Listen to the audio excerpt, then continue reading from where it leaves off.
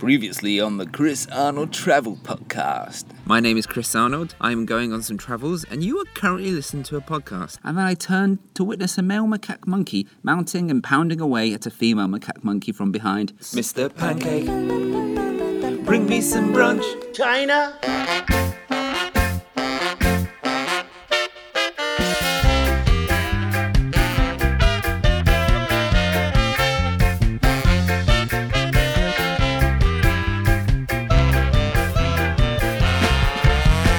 Back once again, it's the Renegade Podcast Maker. Hello and welcome to episode 12 of the Chris Arnold Travel Podcast. My name is Chris Arnold. I hope you all enjoyed that little recap at the top of the episode. I'm just trying to give the podcast a bit of well-needed pizzazz. Thanks for tuning in today, folks, and thanks to a certain DJ Ludwig van Party, who left me a lovely little iTunes review. He put, and I quote, "He's no Michael Palin, but he's not the worst thing I've ever heard. 5 stars. Well, thanks very much, Ludwig. I appreciate the support. Anyway, on with the podcast. This week, I'm getting my Thailand on.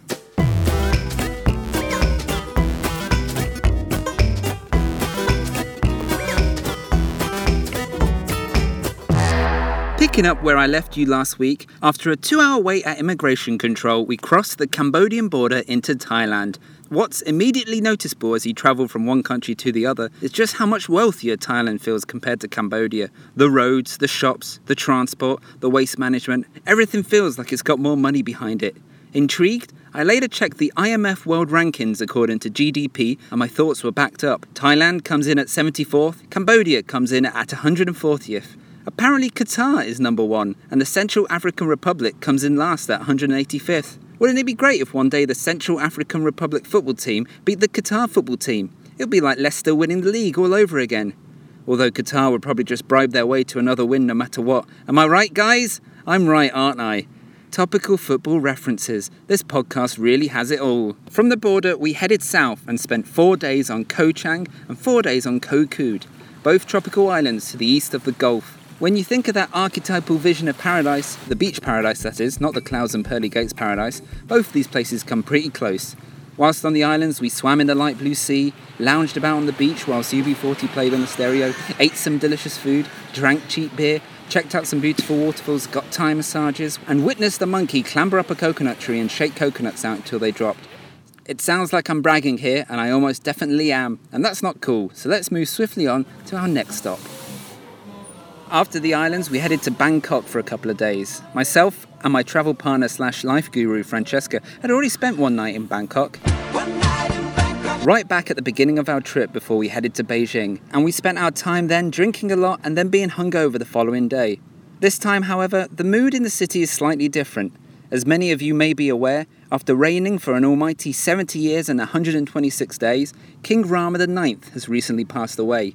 He was highly revered by the people of Thailand, many even viewing him as divine, and in the wake of his death, the country has declared a state of national mourning. Thus, public transport now plays somber memorial videos, shrines have appeared all over the country, partying has been heavily reduced, and the people of Bangkok are all either wearing white, black or dark bland colours. We wandered around the city, and it's akin to a lengthy nationwide funeral, which is essentially what it is.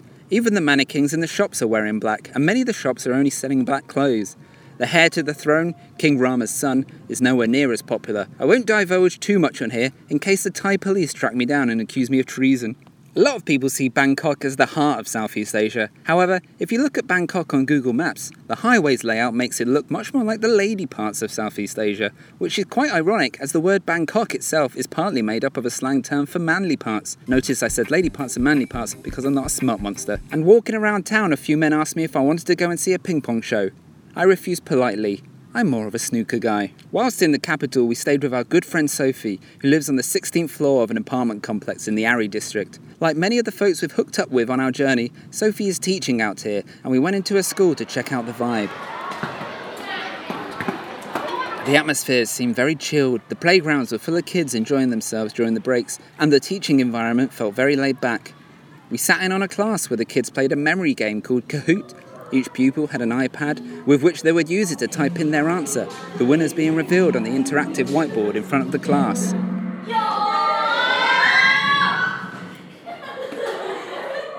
I came last, by the way. Bangkok is an absolute peach of a city. Street food stalls are everywhere, delicious pad thai dishes, fresh tropical fruit shakes, delightful little pancake and marshmallow treats, which I can literally feel going straight to my back. As I sat in Bangkok airport, I reminisced on our time in Thailand, such a great country with great people. And then I spotted a massage chair, and I thought I'd reminisce and relax at the same time. It seemed a tad expensive, so I just sat in the chair and pretended that I was getting a massage. So relaxing.